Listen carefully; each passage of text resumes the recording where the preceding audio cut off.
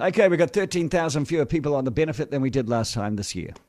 Hurrah. But the amount of money that's being given out in advance benefit payments is increasing. Advance benefit payments are for those who are already on a benefit that need additional assistance. With us now is the Green Party Social Development spokesperson, Ricardo Menendez-March. Are you with me, Ricardo? Okay, the advance benefit payments, all right? We have 13,000 fewer on the benefit than before, but the money being given out in advance is increasing. What does this tell us? Yeah, I think cutting through those figures, what they show is that more families are struggling to make ends meet. And what this is doing is pushing them to work an income to get additional support to cover things like bills, rent arrears. And the problem with the support is that it puts families into debt. And what that creates is a situation where you lose more of your benefit each week trying to repay that debt, and that pushes you back to work and income to get more support, and it traps families into a cycle of debt. And I find it interesting that we often talk about government debt, but we don't often talk about the 500,000 New Zealanders who have debt with the agency who is supposed to help them. This also tells us things are getting progressively harder as the economy starts to slow. Well, I mean, as the cost of living is impacting low-income communities, the end result is more people getting into hardship and therefore into debt.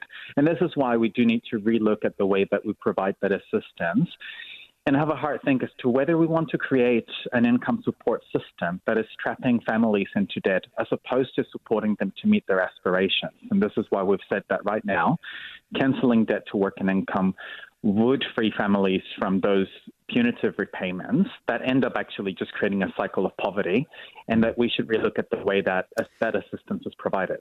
Okay, so looking at this money as well and looking at these figures, there are less people on the benefit right now. Still quite a lot. I'll tell you those numbers in a few moments. But there are less people. But there are more people getting advanced benefit payments. So does this mean that we have more people in the lower bracket of need? Do you know what I mean? The people who need more, there are people who need more, but there are still people who are getting out of the cycle. Yeah, and we've got to remember, right, that those people who are still on benefits, many of them have long-term health conditions. They're disabled people who are doing caregiving full-time. And there are communities who do need support, but those who are still on a benefit indeed are now struggling more than they would have used to. And this is why I think we do need to relook at that assistance, because otherwise, if we just keep things as they are, what we're condemning these communities is to a cycle of debt. And I think that is something we shouldn't be accepting. Number of working age people on a main benefit dropped in the September quarter to, wait for this, 345,000 from 359,000. That's still a big number, isn't it? Well, I mean, and again, there's still work the government could do to support people to meet their aspirations and improve upon the support that is given to support people into employment. But as I said earlier, a lot of the communities that are on the benefit are people with health conditions, right? And some of them who may need that support for the longer term. And this is why, for those communities, what we don't want to do is basically push them out of their rentals because they've entered into too much debt and into motels and into a cycle that just creates more hardship, pushes people into criminalization. And this is why, again, canceling debt and ensuring that our benefits actually keep up with inflation is so important.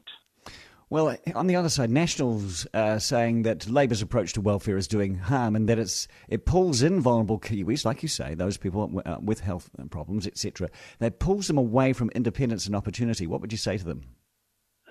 I think what National often ignores is that many people who are in a benefit are doing important labour that actually is so essential to running our communities, right? Many of them are full-time parents or people who have picked up caregiving because somebody else in the family isn't able to do so. Some of those communities are people with long-term health conditions who they want to sanction and push into employment no matter how unsuitable it may be. So I have encouraged my National Party colleagues to maybe engage with some of those people on the benefit to get to know their realities, because those kind of statements to me don't seem like they're in touch with the communities that we serve. Ricardo Menendez-March, I thank you for your time today. Enjoy your weekend.